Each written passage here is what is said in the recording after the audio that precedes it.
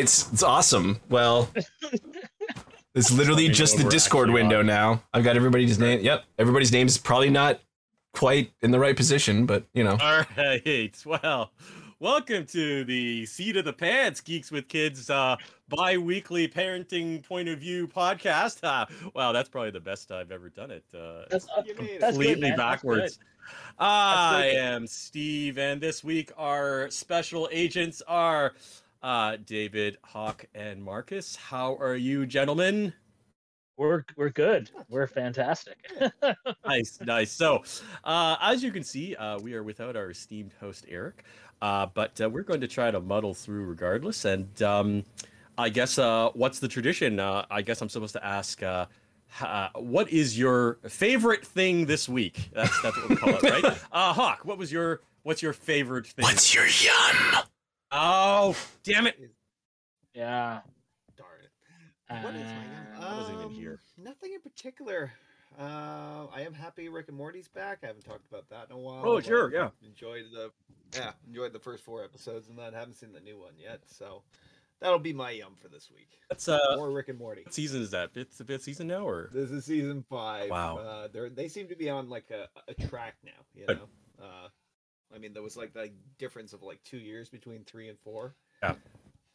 So yeah, I was a little worried about that because you know I don't know, I guess I'm 3 seasons behind at this point, but yeah, like I knew that there was that gap because there was a little bit of that, you know, behind the scenes wrangling, and I was always kind of like, oh, I wonder if this is actually going to hurt them, you know. Once they come up with dump trucks full of money, it's like, is this going to be the freedom that they want, or is it going to be the laziness that they want, right? Yeah. So yeah. Or like with all that money comes like a lot of red tape suddenly, and they're like, oh, you can't be as funny as you were, you can't say the shit you did, or you can't go where you did, like that kind of stuff. But yeah, absolutely. I think Dan Harmon, one of the co-creators, now owns the company that makes, like, he created an animation studio, and they make Rick and. So I think it just goes like from the executives at Cartoon Network straight to Dan and Justin. And that's it. Like he wants as little oversight as possible. I'm sure, you know. Oh, that's pretty good. Nice. No, that's ideal. Yeah, for sure. So Marcus, what's your favorite thing? My favorite thing, honestly, I got these today. These Twizzlers gummies. Oh, no. Okay, that's the. Our needs are so low this week. It's a good thing. Larry, I'm on DuckTales. Like Twizzlers, if you want to get in on this action and sponsor us, we wouldn't be mad. So Twizzlers, gummies. Is this not the face of the spokesperson you want? Right. But these are absolutely delicious. But aside from that, just been really enjoying Loki's episodes, and the Bad Batch still going pretty good. Nice. If you haven't seen like the newest episode, they kind of take like a backseat to the actual Bad Batch group, and they kind of bring in a little bit of backstory to Star Wars Rebels, which I thought was pretty cool.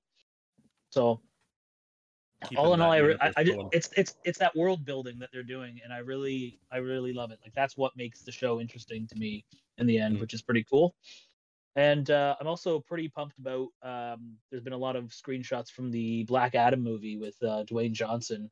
Oh, nice. And I can't say it enough. That guy is he seems to be the coolest and like most humble of like the mega stars kind of thing, he's huge, he's everywhere, he's in demand so much that I don't think he actually can keep track of what movie of his is coming out at what time.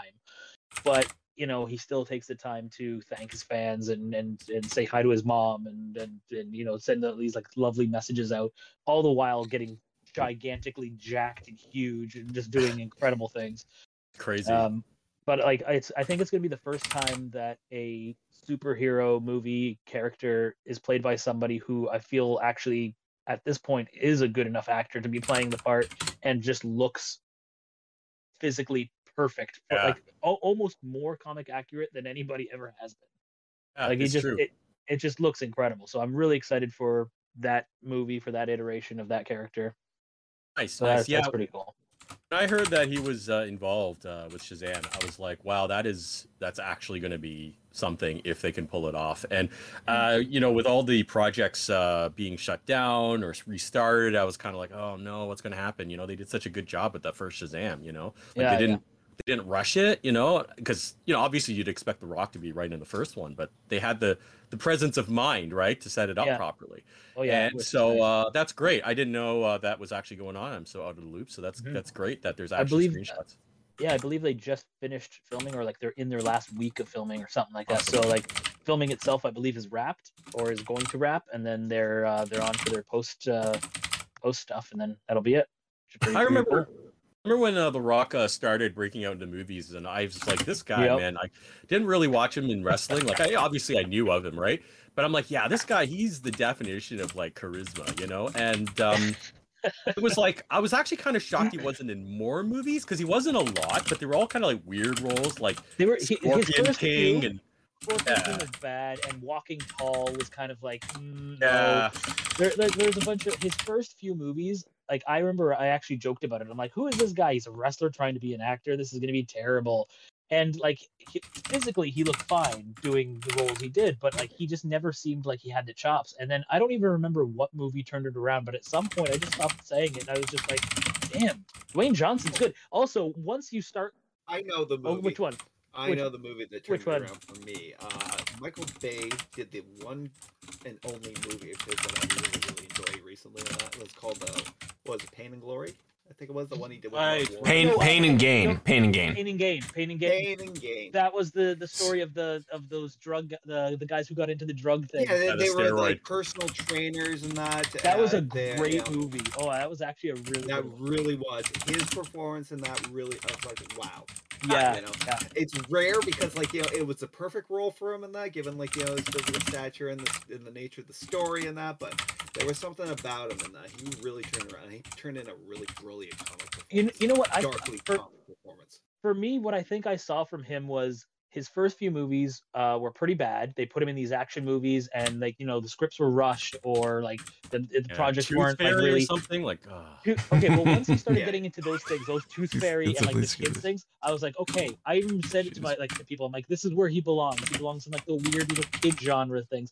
But I think those little kid genre movies actually gave him the little bit of training and the little bit of like things where he was like, oh man, that looks terrible. I should do this better. Oh, that looks terrible. I should do this better. I feel like he honed his craft secretly and quietly amongst children's movies, and then suddenly came out for something like Pain and Gain, and then just became amazing, blew us all away. And then we said, and that was around that time that people stopped calling him The Rock and were just straight up calling him Dwayne Johnson. That's true. And now, like, he is just all of the above and everything else you can imagine. Like, I want to call him the Boulder, not the Rock. He's just massive, that guy. Nice. Yeah, like, I think he's finally getting roles that he ought to have. I still think he could hit some. Like, I still think people are still treating him a little bit not to the degree that he should be. But at least he's getting some, recognition. And I hope this Black Adam thing like really works out for him. It's something he really wants, that he's really driving. So, yeah. David, what is your favorite of the week? I got my second Moderna dose, so I'm going with that. Like, I've been in bed just the last 2 days being like, if I just lay in bed but don't feel sick and just try and sleep, then I'll trick my body into not making me feel like shit. So after like 2 or 3 days, I'll just feel normal. How are you feeling today? I'm just very tired. Because I've done nothing but sleep for 2 days. Like, since it's Monday night, I basically have laid in bed from Saturday evening when I ran D&D, and then I've just been in bed since then, or sitting here watching movies. That's all I've done. My arm was sore for days afterwards. I don't know. I guess got I was like 1 day. Look at it. It's still red, and it's kind of hard. Oh yeah. I got grayscale from it. Maybe, I don't know. Well, I got David. What day did you have it? What time? Saturday at like 12:45 ish. Because I got mine on Thursday. I got mine Thursday evening, and then all of Friday I was just like, well, Friday morning I was like, okay, I'm okay, just a little bit sore. And then by Friday evening, my head was spinning, and I was just like, I'm out. I can't do anything. Wow. But then Saturday, right around afternoon, I was perfectly fine. Still tender, still sore. And then come Sunday, I was perfect. No problem at all. Yeah, I was just, my goal was like, if I just rest for 2 days, my body will just do its thing. And then I can probably just hopefully avoid, because my stepdad, he got AstraZeneca first and then Moderna. And Moderna just kicked the shit out of him. Like, he just felt like shit for like 5-6 days. Wow. It's good that you planned for it. Well, it was the weekend too, right? Like, what am I going to do? Yeah. Yeah, I didn't have it as bad as you guys. Yeah, I had one day where I just I just slept, and that's actually not all that different from my day-to-day existence. But yeah, my arm, the whole arm felt off. And so I was like, oh, is this the beginning? Am I going to is it going to glow or something cool, And then just went away, and I was like, damn, I could have been a better Iron Fist. I mean, if these crazy people were right and these mRNA vaccines did change our DNA, like, that would mean we could start getting some superpowers. I'm all about it. Yeah, inject me and give me, let me fly or be invincible or regenerate quickly, whatever. Like, yeah, what's the problem with that? The worst origin story. I will be happy enough if I don't. Yeah. Yeah. Yeah. It's a good superpower too. Yeah. So for the next, awesome.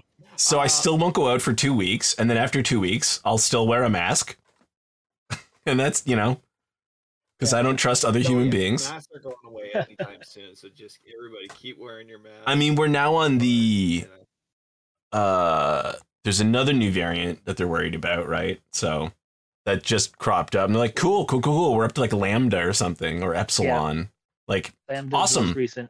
Awesome. And we know Delta's very dangerous because fully vaccinated people are getting sick. So we're still going to have to wear masks. And like people who are,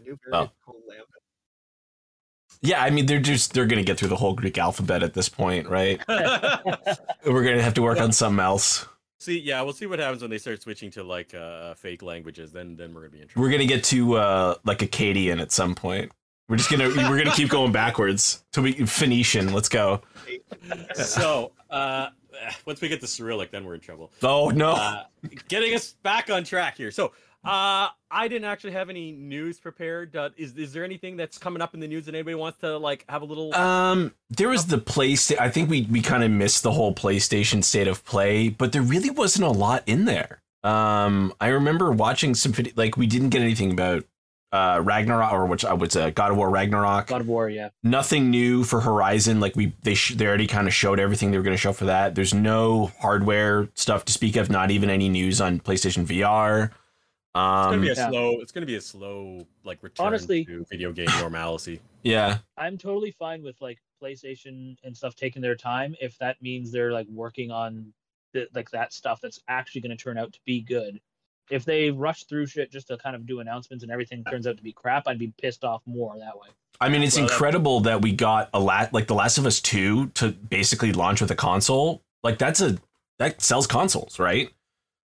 That kind of thing. Mm-hmm. So, and God of War Ragnarok's probably going to be the next, how every time there's like, oh, Uncharted 3, like you gotta buy a PS3, and then when Uncharted 4, like, oh, now you gotta buy a PS4. God of War, oh, you gotta buy Horizon, you gotta buy like these are the games to buy it for. So we usually get like one a year, right? Like there's one game a year where it's like that's a good enough reason to buy a whole $700 console right there. There's one thing coming out. Oh, go ahead, Hawk. Sorry. Go ahead, Hawk. Sorry. They have a huge problem right now. Is that they have these like AAA titles that are coming out, but they don't have any hardware in that for them to be played. It's the fastest selling PlayStation. Actually, it's the fastest selling console, if I'm not mistaken. Period. Somehow, despite not having stock. So even though there's a little FOMO going on, right? Like people are like, "Oh, it's so rare," so that drives it even more, right? I think they basically every console gets sold out. But that doesn't mean people are playing them because how many are sitting in warehouses owned by resellers, right? Right. Yeah. The feel-good story of the pandemic. Like 13-year-old boy resells consoles and makes a fortune because his parents, but you mean his rich parents bought 100 PS4s or PS5s and he got to sell them? Wow, another feel-good story about a rich kid getting richer. Capitalism. It's fantastic. Yeah. Capitalism in the time of pandemic. Yeah. So, all right, cool. Well, I guess we'll get to our movies. I didn't really have any favored things this week. I think the best thing that I did this week was actually make it through all these movies, because like I gave myself too many films to watch, and I actually sat down and watched them all. I even watched an extra one, and I'm like, oh. Did I watch more than you? Because the only one I didn't watch was Hannah, and I've seen it before, and the only one I didn't finish was Colombiana, which I've also seen before. I think the extra one that you watched was Ava, and I did watch that one last night. So I think Ava's pretty good, eh? I did end up watching. It's not bad. Now Ava, though, I don't know. Well, we'll see whether we talk about it. It doesn't fit quite the same the way you were hoping. Though. But I don't think any of these movies fit the pattern we were hoping for anyway, because I will get to Black Widow at the end. No. I think there are some. We'll see. Okay. I will say just about Ava. We'll just start with that real quick, because only the two of us watched it. I will say I'm not a big fan of Jessica Chastain. I don't know why. I haven't seen that many movies. I really like her. We're kind of opposites. I thought she was really good though in this movie. So I will say that, like, as a person who's not keen on it, in fact, I'd say like the characterization and the drama of the character was really well done, and her acting was excellent. I think the only weak point was who's the actor who played the X? Common. Yeah, Common. His scene with her almost ruined the movie for me, because it was just so bad. Like his acting was so horrendous that it actually dropped hers. That's the only scene I didn't like in the entire movie. I find Common, like, he's in a lot of these like action movies. He was in John Wick too. And stuff like John Wick. Yeah, like he's great. John Wick. But the problem is he's good at these characters where he doesn't speak much. He's great because he's got such an intense look. Like he looks terrifying from across the room. You have to avoid that guy, or like he's going to kill you. Like there's something about his look that is just so intense, and the way he stares. That's the funny thing is that's not his role in this movie. He's like kind of a weenie. But that's what I mean. Like if you're not putting that man in the zone that makes him fantastic, you're set up to fail. Like you're setting him up to fail, and I just feel like, Exactly. No. The acting, like the choice of actors for Ava was really strong, except for him. Everybody who was there, like who's a veteran actor, like really added to the film and uplifted Chastain's character's arc. Because I was like surprised by like how meaningful her story arc was. But yeah, not to bag on that guy, but I just thought that actually kind of hurt the film. But anyway, Ava. So. Why are we here this week? We're here this week because I'm always come up with dumb movie lists. It's just the way my brain works. I like to pose questions and then use that as an excuse to watch a whole bunch of movies. And because Black Widow was coming out, it's like, where have we been to get to Black Widow? Like, what were the movies that came out before that led to where we are now? And I was like, you know what? This is... Maybe there's like a female empowerment or a female agency, kind of element. And I was like, well, where would that begin? And so decided to go all the way back to 1990, La Femme Nikita, and create the Nikita to Natasha playlist. Now, hindsight, I think I probably should have focused more on the Russian agent movies, so we're going to get to those. But it ended up kind of becoming a Luc Besson kind of... Yeah. So we're going to talk about those 4 movies that we decided as a group to actually watch because, it was Nikita that kind of started the ball rolling, at least for this discussion. And I was just sort of curious whether or not Natasha Romanoff would end up having any connection at all. Because I had no idea what Black Widow was going to be about. I was trying to keep it as spoiler-free as possible. And so, luckily... Someone's getting a phone call. We're being called. The agency, Caller, you're on the air. The agency. So, yeah, I wasn't sure whether or not it would have anything to do with it. And I think, actually, maybe I was right, at least on some level. So, let's just start with... Yeah, you kind of were. I kind of assumed there would be some elements of that type of storyline. So let's just start with La Femme Nikita. What's everybody's history with this movie? I'd never seen it. Okay. Well, go ahead.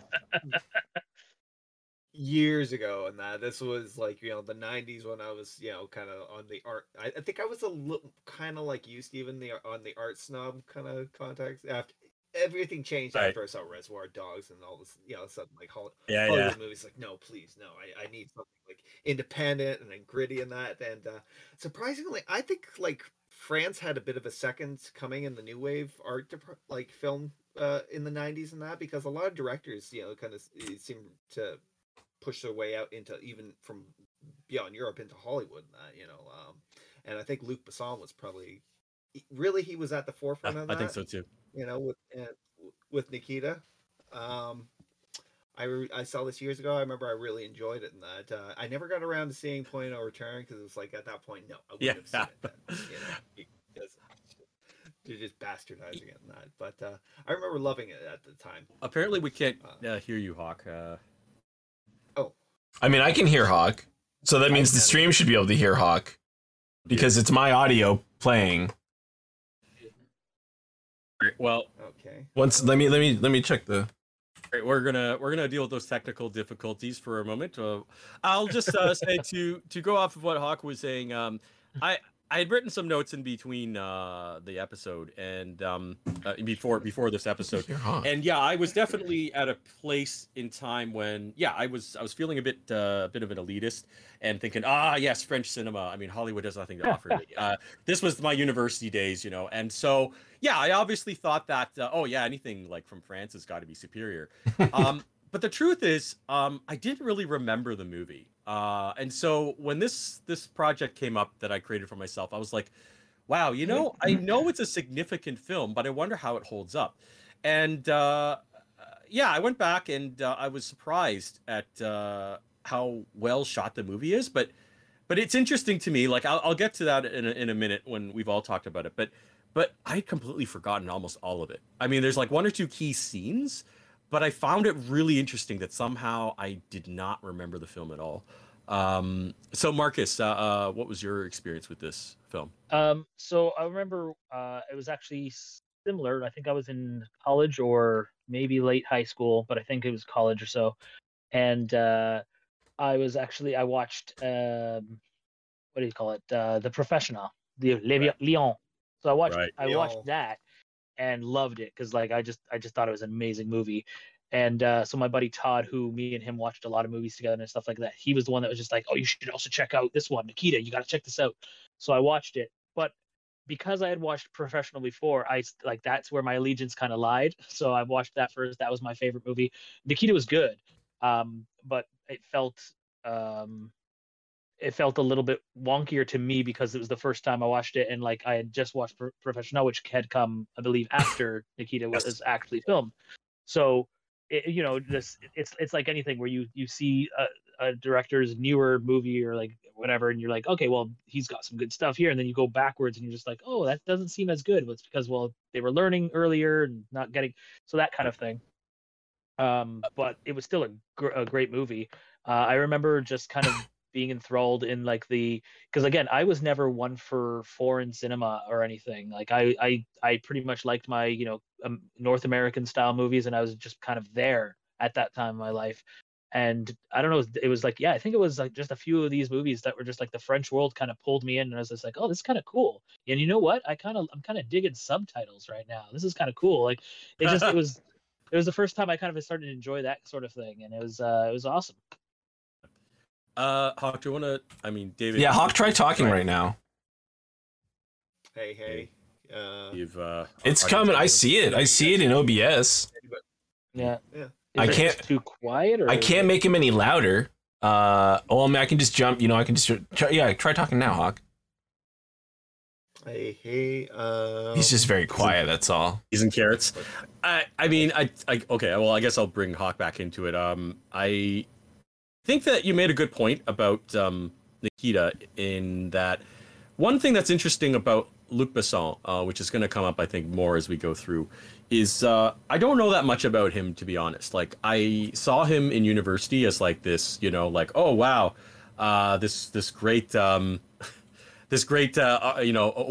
from overseas, that everyone is like watching because it's like really hot for some reason, but I didn't really understand it, and I have to probably do a deep dive myself at this point.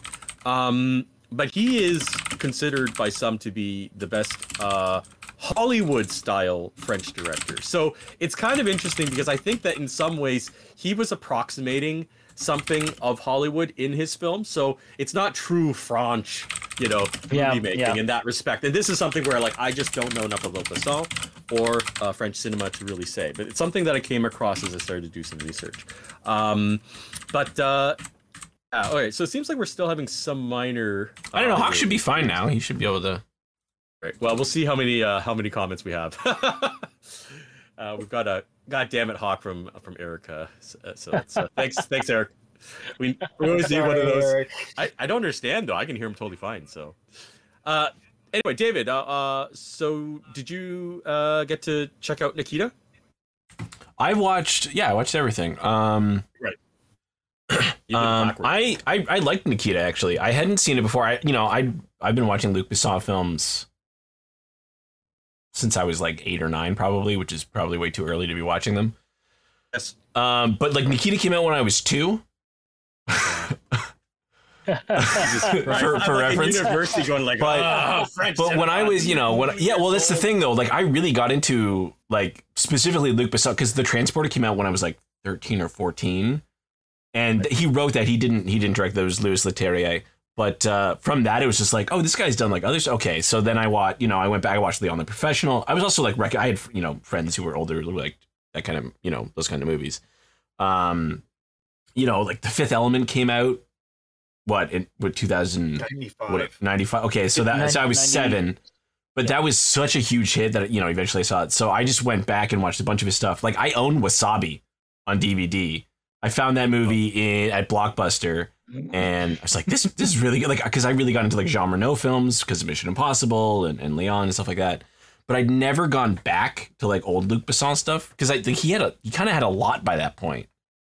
So I'd never seen it, and I watched these movies backwards. So I finished with La Femme Nikita, and it's good. Like I think it holds up really well. French cinema, I feel like it was way ahead of American cinema in terms of cinematography. Sure. Yes. Because some of the other movies, like this movie doesn't suffer from like the 90s-itis as much as like Point of No Return does. Oh my God, that was so 90s. Yeah, it's a very but the Femme Nikita's got like it's got a little bit of it, but it's very much a Luc Besson film. But it definitely had like you could really feel the emotion of this movie. Compared to, I mean, it's so easy to compare to Point of No Return because Point of No Return is literally an American adaptation of La Femme Nikita and is kind of inferior in like every way. Yeah, we'll get to that one. But yeah, just like I thought the action was good, for the budget they had, for how new everybody was in this film. It was good. And I thought it told a much better story than some of the things that came after it. Or at least I should say it maybe it told the same story, but it told it better. Like, but it told it first. Well, that's the weird thing is that like, I mean, we'll get to it, but like, I think Anna is actually the best version of all those movies. And I've read, people like, blah, blah, blah. No. This one's the best. I'm like, no. Anna's like, made in 2019. It should be the best version of all these movies. But a lot of people still look at La Femme Nikita as being the best. I mean, it also spawned, obviously this movie spawned a Chinese adaptation, an American adaptation, and 2 TV shows. And then like 4 movies that basically replicate it. Yeah. All by the same guy, basically. But and this whole strand that I was trying to knit together in my brain, Actually, on that note, I should clarify because we've all discussed it, but I wasn't absolutely clear. So my whole theory was that I wanted to create a list where we have movies that involve a female lead who's initially a victim or has no belief or awareness of self. She is taken in by someone or some organization, trained to become a tool, a total objectification, but basically a weapon. But however, ultimately breaks from the role that her handlers made for her, usually turning the tables and ascending to full agency. So that was sort of my more succinct thesis of all these movies. And I think that, La Femme Nikita, I will say, is interesting watching it from today's frame of mind, because I do feel that it was a different time. And I have to admit that she is still very much an object in the film. Like, you have a much better sense of of her being a person struggling within the framework that she's forced into, Mm-hmm. but there's still a little bit of a gap. Like, I wish we had, a woman's opinion on this, because I very much feel like a male sort of perspective watching this movie. But I do remember at the time thinking very little of it back in the 90s. I was like, yeah, no, that's the way to tell a story like that. It's refreshing. But now I don't know. And I will say it is a movie that holds up because, yeah, the style, like, that's right away out of the gate, the music and the way it's shot. I was like, wow, yeah, this is sharp, But I think the one thing that I noticed about the movie, and I think the reason I didn't remember it, and why I think some people might have trouble remembering it, is there's a lot of internal stuff going on. Now, I don't know if that's like French cinema or just the way Besson did that film, but there's a lot of stuff that's unsaid, right? Like, with like sort of these people who, these men who are into her, but it's not explicit, right? And there's a lot of like, and I really like that. Like, I really appreciated, like that was sort of refreshing, like that was a big break, from regular movies in Hollywood. So, I mean, honestly, I think it actually does hold up. I mean, it's a little bit of a time capsule. I don't know. Do we want to give spoilers? And I don't know if we want to for these films. Yes, these films are old as shit. Okay. Anything that's been around this long. Yeah, and like I wouldn't even worry about like Anna and stuff because they all follow the same arc. Yeah. Right. So I made a funny checklist because Nikita sort of set this pattern, and I was like trying to justify this whole list. So here's the checklist. Woman taken and erased from society, given a second chance, 3-year program of training. She does jump through a small gap, the laundry chute. Boyfriend knows nothing. This is going to become more common.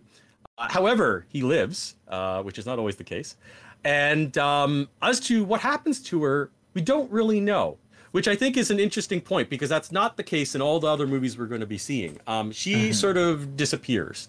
And in a way, because the movie is very male-centric, I think that is justifiable, because the whole movie really is kind of from the guy's perspective, and I think her leaving and just sort of disappearing is, it's the right way to handle that story, because when we get to the next movie, we'll find that I thought that was more effective, because she's taken control of her life on her terms, and it's none of our business, I don't know. That's my interpretation of it anyway. What do you guys think, Marcus?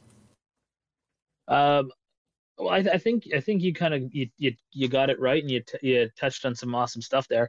I think this is a good example of, like, I feel like this is like David was saying, Anna should be the better of these styles of movies because they're all kind of the same and everything. And in some ways, it is like some of the filming might be better, or some of the the effects will be better. Obviously, that kind of thing. They have a bigger budget, or maybe they didn't. I don't even know. Fight choreography, stunts. Fight choreography, that kind of stuff. But I mean, for a product of its time and for the time period it's representing, like that's kind of where I see why Nikita holds up better, because like when you have a movie where technology of the time itself would have been limited, it just makes everything more effective. Like it's more interesting when you see somebody solve a crime without a smartphone, and then you see like the same movie get remade, but they have smartphones, they have technology, and they have computers and stuff like that. Like, if you take it back to a different time, it seems more impressive, and that's why this movie seems a little bit more impressive to me too. Like, it just, because of its timeline, it's their technology and tech within the movie is very limited compared to what we would have these days and what you would feel comfortable with these days. So everything seems a little bit more impressive and more interesting. One thing that I know you touched on your checklist, and it's going to come up with all these other movies, it is the thing that I gripe with the most in these movies, is the amount of time training, or like their background training. Yeah.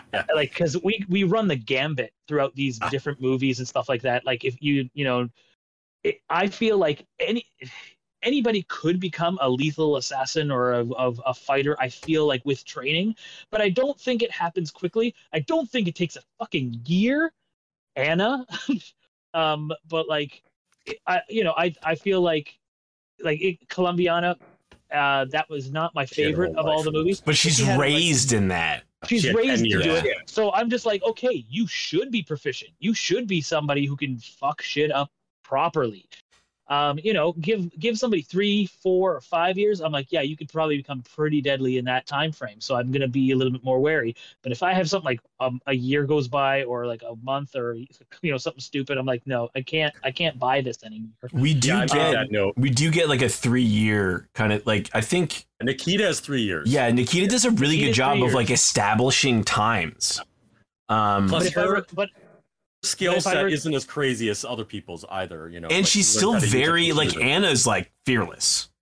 And Anna's in crazy. Nikita, like every time she has to do anything, she's scared shitless because she doesn't want to do this shit. It's why I also liked. I mean, going really weird off topic, but like when they started remaking the Bond films with what's his Craig. name? Daniel Craig. Yeah. Casino Royale was my favorite because like you saw him getting his ass handed to him. He was getting beaten down. He was bloodied. He was not a perfect spy. And that's kind of why I liked it. I don't like watching a James Bond with Pierce Brosnan where he is just perfectly tailored the entire fucking time. Guy doesn't get a scratch on him. GoldenEye is the best Bond movie. Prove me wrong. Okay, this is a topic for another time. This is another thing. That is something to do, I think, with era, though. I do think that there was a time when we just wanted to see like pros like just kicking ass, and I think that I think our tastes have changed. I definitely do For sure. appreciate Nikita for that because we never really seen that at the time. We wanted like really proficient heroes, and this is like a really messy movie by that perspective. Like David said. Sorry, go ahead. Yeah, but it is messy and it's rough to watch, and you're just like, oh man, she's not going to make it out of this, but she does. She pulls through, and like when she does it, you can almost sense that confidence rising. You can almost sense that like, oh, she's more dangerous now. Every time she survives an encounter, she's more dangerous. She's more skilled. And I just kind of like seeing that development happening in front of me, so that when she does disappear at the end, I can be like, oh shit, oh fuck, like who knows what's going to happen? Anybody could be the next target. Like, I just like that. Yeah. Hawk, what did you have any thoughts on it? Given in the aspect of the training and that, maybe a year is pushing it a little in that, but at the same time, the character of Nikita herself was, was a crazy, violent individual in that. Right off the bat, we see her. She murdered a cop for no reason, right? Well, she's drug addled. In courtroom. And now Hawk is too loud. All right, I'm going to turn Hawk down a little bit. Okay. There's a natural proclivity towards. Yeah, she's a mess. This girl, and I could see somebody only needing a certain amount of time to take her and kind of make her, train her and focus her in that. So that part of it, I give a pass. And again, at this time, you never saw like a female character like this, right? No, I think even given the sloppiness of some reality in that, it was nice to see a woman who could like fight and punch, her way out of any situation. It's like, something. I think Nikita did it well. Like I feel Nikita did it well. I feel like because I'm pretty sure if I'm remembering correctly, Anna, it only goes by a year with her training. Actually, I think or something. She trained for a year, but I think she's supposed to serve for 5, right? And she was supposed to serve for 5, but like they kind of skip over.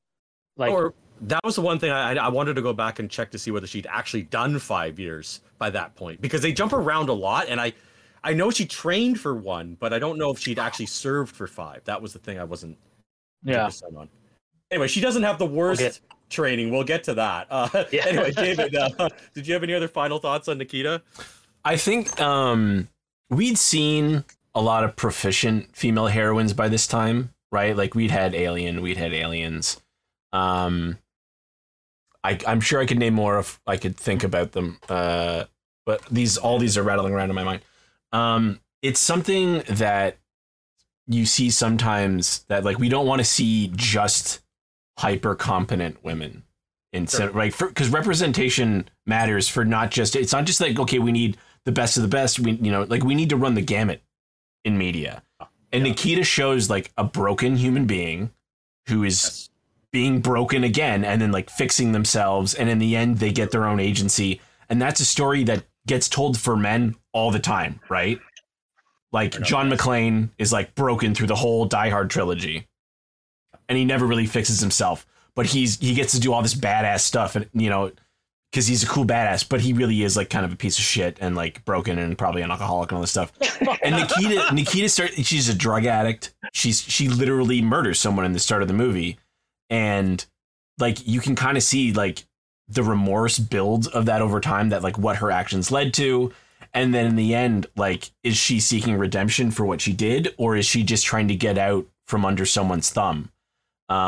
We're kind of left with a lot of questions, and I like that. I like that it's not this perfect story of, okay, now she's like a mindless killing machine. No, she has emotions the whole time, like a human being does. Yes. And in the end, she's just like, I'm out. Like, I just want to be free. I don't want to be a killer. I don't want to be this. Like, I just want to be able to make my own choices, because she's never been able to. And we don't see what kind of effect that's going to have on her, but I don't think it's up to us to see it. You know, like it kind of doesn't matter, because you have to be free to be able to fix yourself anyway. Like, you can't be under someone's thumb if you want to, you know, get healthy. And I think like the past doesn't have to. Yeah. Doesn't have to define you. Yeah. Yeah. That's a central theme to like a lot of these movies, even going to Jason Bourne and that, you know, it's like, you know, your past is your past, and that, you know, even as bad as some of their pasts have been, and that it shouldn't automatically determine, you know, the course of the rest of their lives. You said it perfectly. Yeah. No, and that's the thing, the subtleties, the gray, and the lack of explicitly spelling out stuff, I thought was, that's the reason why I think the film was such a big deal back in the day. And I think that's why it holds up now. I mean, a lot of attitudes have changed, but I think the fact that it does still sort of work its way around a lot of stuff that's going on inside the characters, and it handles that really well, and is a little bit open-ended, I think makes it stand out. So yeah, so that was La Femme Nikita. So definitely, I think a movie worth watching, and definitely one that did, I guess, set a pattern that we're going to see, although I think handled less subtly. It's definitely had an impact on cinema, like a significant impact on probably all cinema. For sure. Did anyone else have anything else they wanted to say about Nikita? Good. All right. I watched it in French. Did everybody watch it in French, or did anybody watch it with dubs? I watched it in French. Yes. Yeah, it's probably better in French. We're all elitists. I have no idea. Yeah, go ahead. Oh, one question I did have, I guess it'll tie into our next film and that, but who did a better Victor? Jean Reno or Harvey Keitel? Of course, Reno.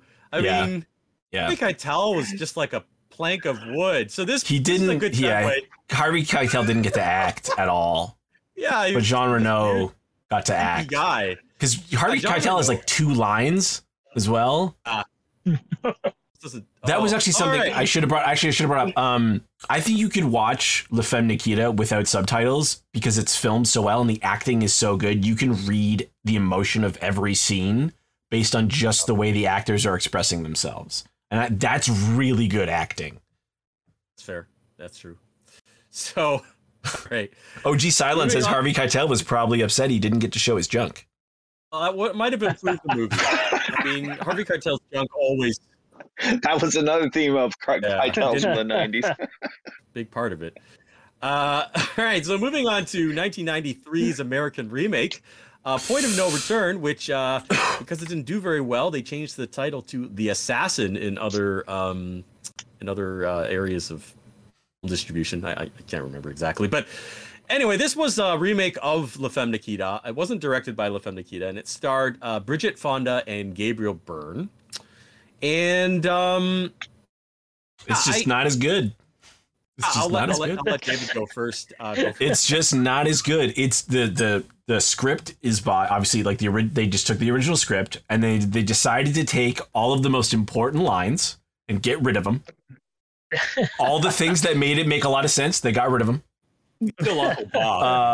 You know, like the opening scene is similar, not shot for shot, but a lot of crappy tracking slow-mo. Yeah, really very 90s film. It's by the guy who directed War Games. Like, he hasn't directed actually as many movies as you'd think, but like he's done some movies. You're like, oh, those are really good films. But this just feels so mediocre. And like the acting is good. They try, they do a pretty good job, but it just like it's just inferior in every way. The emotion doesn't read as well. Like, remember, I watched this first and then went back to La Femme Nikita. Oh God! So I was like, I watched this movie and then I got to compare it, like just compare Nikita shot for shot, because I watched them back to back as well. And yeah, like Gabriel Byrne, who fantastic actor, I love him and like everything he does in this movie. I'm just like, he just kind of just talks, and his accent's a little inconsistent, which is too bad. The boyfriend, how they rewrote the boyfriend, who's played by Dermot Mulroney. Right? Dermot Mulroney. Is that wrong? Yep. It's Dylan McDermott's brother. Dermot Mulroney. What's Dylan McDermott's brother? I can't think of his name right now. So the lesser famous. The lesser famous. Anyway, he's just worse in every way. Yeah, we can hear you, Hawk. Okay. I gotta look it up. Dylan McDermott. Dermot Mulroney. It's Dylan McDermott. It's his brother. Is it not? Am I crazy? It's Dermot Mulroney. It is. I don't know. It doesn't matter. He's like this weird beach bum, and I don't know. Like, I guess in some respects they actually gave that character a lot more rewriting than anything else. But he's not as interesting. I preferred the other guy because he seemed a little more normal. And he seemed like actually like he'd make like an okay boyfriend instead of like just some asshole who's just ragging on you all the time. He's like, why don't you do this? Why did you tell me about your, like in La Femme Nikita, she seems genuinely happy with, I can't remember his name right now. But like all he does is like give her shit, and he's just there. Like he's kind of just there for them to like do certain stuff. Right. He doesn't. He just exists to serve the story. He doesn't, and not well either. Yeah. And all the rewrites just don't feel as good, but it feels more American is the thing, is that like he feels like he owns her as well, which is kind of shitty. Which is maybe the intention, is that they wanted it to feel like he's oppressing her as well. Whereas the other guy's kind of trying to set her free in some respects. Like he wants her to just accept her truth and get on with her life. That's hard to say. I mean, I think the whole like boyfriend being in the dark is kind of a gray area in the first film, but in Point of No Return, there's a lot more sort of pressure on her, I feel. Hawk, what were your thoughts about Point of No Return, if you remember it? Like I said, I just finished it before. Oh, that's right. That's why you were watching it. Yeah, it's an American remake, and that, some of it was maybe that's the problem, is that it didn't really try and deviate from the original script, and that the whole robbery scene was the same, and that her whole incarceration was pretty much the same. It did answer that, even the way, because I remember I was watching the French film and that, because you're comparing the two of them. The one thing I couldn't remember was why she, I thought she was given the death penalty, and then I realized, well, France doesn't have the death penalty. So, no, she has life imprisonment. At least that part was La a Femme little Nikita. more, yeah. And then some guys come in and basically strap her to a chair and about to inject her with drugs to make it look like she committed suicide in that. So I guess in the American, it's much easier. Yeah, we have the death penalty here, so that part will be. Other than that, like, what else was a standout in this movie? Like, from your thoughts, was there anything? Think about it. Even the final mission was a little bit more sloppy this time around. That was one thing that was slightly different, and I think the screw up made a little more sense. I don't know. I actually think the finale is overall worse, because Harvey Keitel tries to kill her, and Jean Reno is just like, hey, we got to complete the mission. Like, we're gonna do everything we can to complete the mission. It's just like weird that like Harvey Keitel, like there is they film the tension well, where like they're kind of looking at it, like the guns and stuff like that.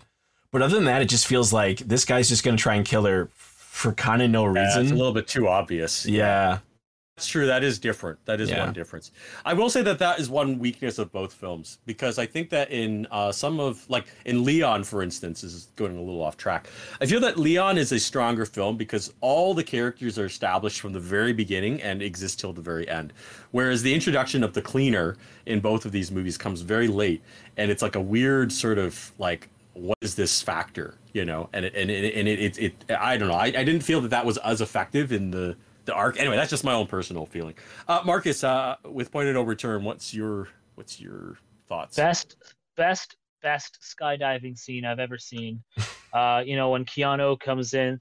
That's Point Break. Point Break. Point Break. Right. Yeah, I didn't watch Point of No Return. Great Military Academy. No, that's West Point. Point of No Return is probably one of the movies you could easily skip. I mean, there's it's very forgettable. Hearing that it's just pretty much an Americanized remake of Nikita just makes me like, I'm not glad I didn't watch it, but just more like I don't think I missed out too much. So you didn't. This movie's totally forgettable, which sucks. Here's my scathing opinion of it. I thought the movie was extremely 90s, but extremely 90s TV. The movie did not feel like a film to me. The music was this director did like twice as many TV movies as he did like actual films. So he seems like he was like kind of a legacy TV director. Yeah, like the way they would try to like make the shots fancy by like putting this forced slow motion was like very like very mediocre looking, very TV. Everything felt TV. Like the scene cuts, the scripting, the delivery, and the music was horrendous. Like it was so like what you would expect from a TV movie. And I didn't really like Bridget Fonda. Now I don't remember her from anything, but Kiss the Dragon. She really so good in Kiss of the Dragon. I love Kiss of the Dragon. But she's the lead in this movie, okay? And honestly, every time I see a poster of this movie, because I don't know, it was a significant film of sorts, I guess, but I guess only because it was the remake of Nikita. I always think she's Jodie Foster from like Silence of the Lambs. Then I'm like, oh wait, no, it's somebody else entirely, right? And I forget it's Bridget Fonda. And the thing is, she's like a plank of wood for the entire movie. Like I don't really believe her character. Like by the end, we're like supposed to feel bad for her because she's like, I don't want to be killing people. And so like, well, we forgot to point out she only had 6 months of training. 6 months of training. Yeah, they gave her 6 months instead of 3 years. Right. Oh my God. So she does exactly the same amount of stuff as Nikita does, who I wouldn't say is 100% like master assassin, but after 3 years, I believe it. Whereas, Bridget Fonda gets 6 months. When I hear about these kind of training times and stuff like that, I think to myself of like if okay, I can handle myself fairly well. I would never say that I can like kick somebody's ass like on a straight on 1-to-1 fight with most people I've seen in my area. I'd probably lose. Now you give me a year of training, I could probably beat that person that I'm thinking of in my head right now. But could I beat 2 of them? No. Could I beat 3 of them? Hell no. So just the idea of it's actually kind of easier to beat multiple people in a fight than one-on-one. Oh, okay. Well, so what we're going to do is we're going to get David, we're going to throw him into a prison. We're going to set him up like Bruce Wayne trying to fight bad guys all at one time. You actually use them, you use their body. I mean, depending on what kind of training you've done, you use them against each other, right? Like you can just hide behind a person. Like, you're saying it like it's so easy. Like I've literally done it. Like I've literally fought multiple people at once, so... It is easier to fight because you can't. It's just depending on the size and space. Not with weapons, though, mind you. Not with weapons. That's very different. I have been in many mosh pits in my entire life, and there are about 60 people around me, all with the singular goal of crushing whoever goes into the middle of that fucking circle. There is no fucking way that I could easily grab somebody there and just throw them around and do some stuff. Like, I would die. I would be fucking I don't dead. go in mosh pits because I'm genuinely afraid that I will physically, like, just ruin another human being. I have definitely almost died at least 20 times. Like, it is a dangerous place to be. So just the idea of going into a room where you don't know how many people are going to come at you with knives and guns, and they're going to kick your ass, they're going to fight you. They have training too. Like, it's not like these people are just nobodies. They all have training. So the idea that somebody has 6 months to train and becomes a master assassin is complete horseshit to me. I will let the movie magic take over, and in my mind, I'm like, okay, if you had a couple years of training, I'm going to say, sure. I'm on board for it. But She also, don't forget, she also learned etiquette, computer She skills, learned and languages. Actually, that's one of my favorite things about these movies. They're like, we're going to teach you like etiquette. We're going to teach you how to do like, disguises, and we're going to teach you how to handle weapons, and also computers, because this is the 90s, and it's like, and then what they show is like, this is MS Paint, and what you can do. Actually, it wasn't even MS Paint. It was like an iMac, and they were doing like iMovie or something. And they're like, we can make it. Now make the T-Rex eat his head. Like, what does this have to do? Because later on, when she like hacks into his computer, I mean, in the La Femme Nikita, she like it's not quite the same. It's actually seems more plausible. Whereas the other movie, it's like, give me your, like she's got her, she's like, you give me your password, and he's like, no. What do you like? You can't get my stuff if you don't have it. Like, I'm not gonna do it. She's like, oh, this sucks. Can we just like do a little sidebar here and just like take a moment for like the 90s computer movies like Johnny Mnemonic, Great movie. Lawnmower Man. Not a great movie. Was good? Hackers, fucking Hackers. Hackers. I loved Hack the Hackers. Planet. But like it was like, come on, they're like, yeah, man, 28.8 modem. This is gonna be the shit.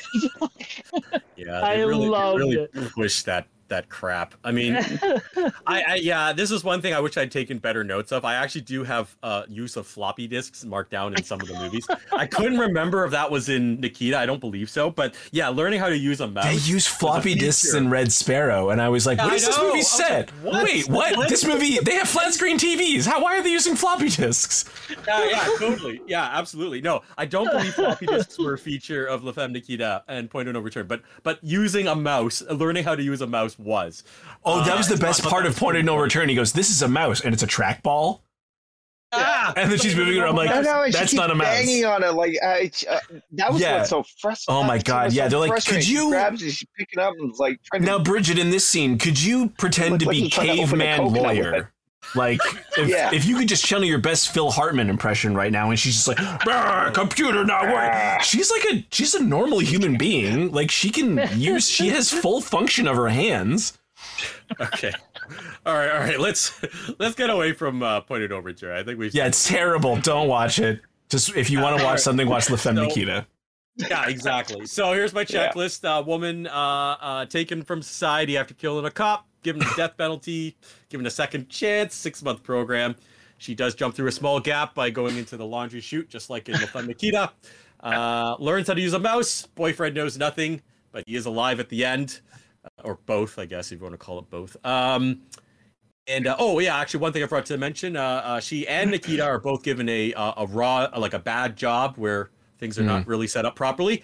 And we do get to see that she gets to walk away in the Miami Beach rain at the end. So she gets to enjoy the rain. All right. So moving on to Colombiana from 2011, which was a film that Zoe Saldana starred in. Now, this, interestingly, was meant to actually be originally a sequel to Leon. This was meant to be Matilda, which was meant to pick up Natalie Portman's story. But in the end, that never happened. I don't really know the reasons, but I have a feeling she didn't really want to go back and think she was that anymore. Already finished making Star Wars movies by the time this came out. So anyway, it got pushed back so many times. So the script got reworked, and it became Colombiana. And at this point, Zoe Saldana had been in Avatar, and Star Trek. And Star Trek. So this was her first, I guess we'll call it more action-y role before she became Gamora. So there's that sort of history there. So this is her big starring role. Also, incidentally, La Femme Nikita means, I don't, our French viewers can correct me on this. I believe it just means the woman Nikita, or sometimes translated. La Femme means the woman, yeah. Whereas Colombiana means a woman from Colombia, I believe. I don't know if that's a connection or not, but I don't know why the movie's called Colombiana, because they never refer to her as that. Her name in the movie is called... Colombiana is the flower she leaves behind. Like that's. Oh no, it's the Catalea. That's the name of the flower. The Catalea. I don't know. Name. Shit. I don't know why the word never comes up. So anyway, what the hell are you talking about, Marcus? I don't know. I've been drinking. Me too. It's fine. Yeah, it's good. It's good. Here, cheers. So, drink responsibly. No. Not like these two. Yeah. No. So So, Hawk, did you see this film or no? I didn't get to this one. I didn't get around to. I had seen at least the end part, like, on TV a bunch of times. It's doing the, the whole cable network rounds and that, so I was just trying to catch up on the plot. I found like out the basics in that of what happened in that. That's a little girl in that, her husband or her father and her mother in that. I guess they were part of the cartel in that. Mm-hmm. They were doing the books I think her father was an assassin for the cartel. And then he decided to... He wants out. Get it out, and you don't get out. And right. so, so they blew away her family, and she parkours her way all the way to America, which is pretty impressive. And as a child, alone. As a child, a little girl, a 12-year-old girl. Tracks down her uncle. And with a microchip in her stomach, tummy, and that, because she knew it was the only place to hide it from the... Did she keep eating it, you think? Or did she just eat it right before she got there? Oh God. Okay. All right. We're asking too many questions of this movie. Okay. So she. Yeah. Okay. Sorry. I guess I will cover the main plot. Yeah. She is a little girl. She's a 12-year-old girl, daughter of an assassin. But her parents love her. They're very loving parents. And unfortunately, the parents are murdered because they tried to break away. She escapes to America. I think Chicago, is it? I don't remember. She finds her uncle. Who raises her and basically decides to become an assassin. And 10 years later, so she has one of the more impressive training regimes because she actually got to do it for 10 years at least, and then decides to go on revenge to try to draw out the cartel that murdered her father, who has since disappeared because the cartel is under American CIA protection, because every movie that involves Besson involves corrupt government officials. Yeah, so, it's a theme in his films. He hates cops. It's funny. I don't know. He's French. So anyway, I don't want to make that assumption, but that might be it. I don't know, David. What's your opinion then of this? I remember liking it when it first came out. I think I got through maybe an hour of this film before passing out, because I this was the third movie I'd watched that day. After your vaccination? I think this is the day before my vaccination. Okay, all right. So I was like working on D&D stuff, but it's kind of silly. It's got overly complicated set pieces, which always like wrinkle me. It's like there's a much easier way. It's one of the where I was like, man, I remember writing in the Discord I was watching it in, and I was like, wow, if someone just locked the electrical door, this plane doesn't work at all. Right? Like it just stops working all of a sudden because you don't have any way of getting in there to cause the lights to go out, to cause this to happen, to cause this to happen, to cause this to happen, to cause this to happen. So you can get to here and then do your, He had a lot of convenience. It's a very complicated plan, which is very Luc Besson, though. But I remember liking it. I think she'd already been in The Losers, too, which was like 2 or 3 years prior. Yeah. And I love The Losers, so I was hoping I hope she's like kind of like that again, which is not exactly the case. She's a little more vulnerable in this film, which is probably for the better. It's a much better role overall, but I feel like the film is kind of like, hey, what if we made like a female version of Man on Fire, but with kind of less gruesomeness, I guess would be the way. But they have a very similar color palette, but also like I think Tony Scott is just a better director, or I should say was a better director. So like this film's pretty good, but it's not amazing. I would say on like revenge flicks, it's kind of probably near like the middle of the pack. Yeah. Marcus, did you see this one? I forget if I did. Yes, I watched Columbiana. I didn't watch it recently, but I watched it a couple of years ago. I don't know. Me and my wife decided we wanted to watch something. And we're like, oh, this looks like a fun action movie, and we watched it. I was a big fan of Zoe Saldana, so I'm like, yeah, let's see what she's got up to in this movie. And like David said, like when we watched it, I remember being like, oh, it's pretty good. I liked it. Like I liked the movie, but like doing a refresher of it before we did this, I was just like, oh yeah, now I do. I kind of remember that part. That kind of seems stupid. Like that, there's just like little things where you're just kind of like, I think David kind of said it really well. It's almost like it's the film is convenient. Like it's complicated but convenient all at the same time, where it's like it's a complicated plot point that she's trying to do, but it all conveniently worked out really well for her. And whether that was good planning or whether that's just a movie trying to fit itself into an hour and 40 minutes, like whatever it is. I think it's writers working backwards to make things interesting. Yeah, because that's how you kind of have to do any kind of movie where you have some sort of convoluted plot. You have to have the outline of the end first and go backwards, right? So I mean, sometimes I feel like they forget that it has to be realistic or challenging to get to that point, and they maybe get lazy. I feel like this might have been one of those cases, but it's not a bad movie. No, it's just not a great movie. It's a movie.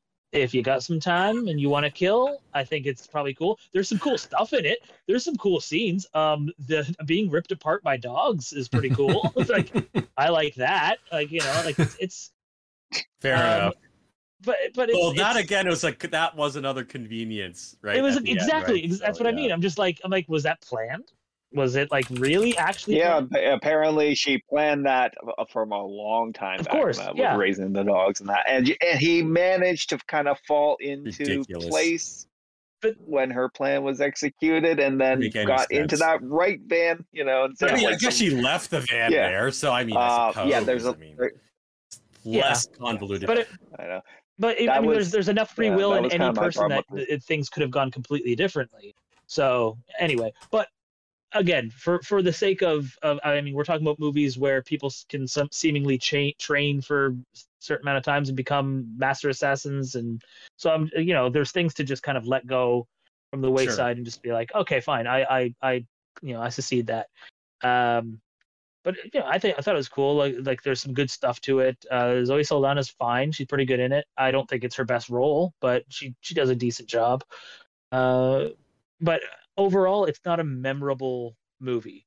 I feel like it's not something. If someone is like, "Oh, name some movies where you have strong female leads kicking ass," it's not one that's going to come to my mind at all. So, OG Silent asked, "Why did she need the skin tight black suit?" And I would say 1, because it's a movie. Yeah. And 2, because realistically, those vents she crawls in would be filthy. And hot. And she would, and you wouldn't want, and she would be covered in dust. So if you turn it inside out again, like you wouldn't be, because when the cops come through to look, they're like, lock this place down, and like, well, that person's covered in dust. Were they covered in dust when they came in here? No, that's our perpetrator. Movie vents have always been cleaned by the best clean, movie. That's probably thinking too far ahead for the how this movie was written.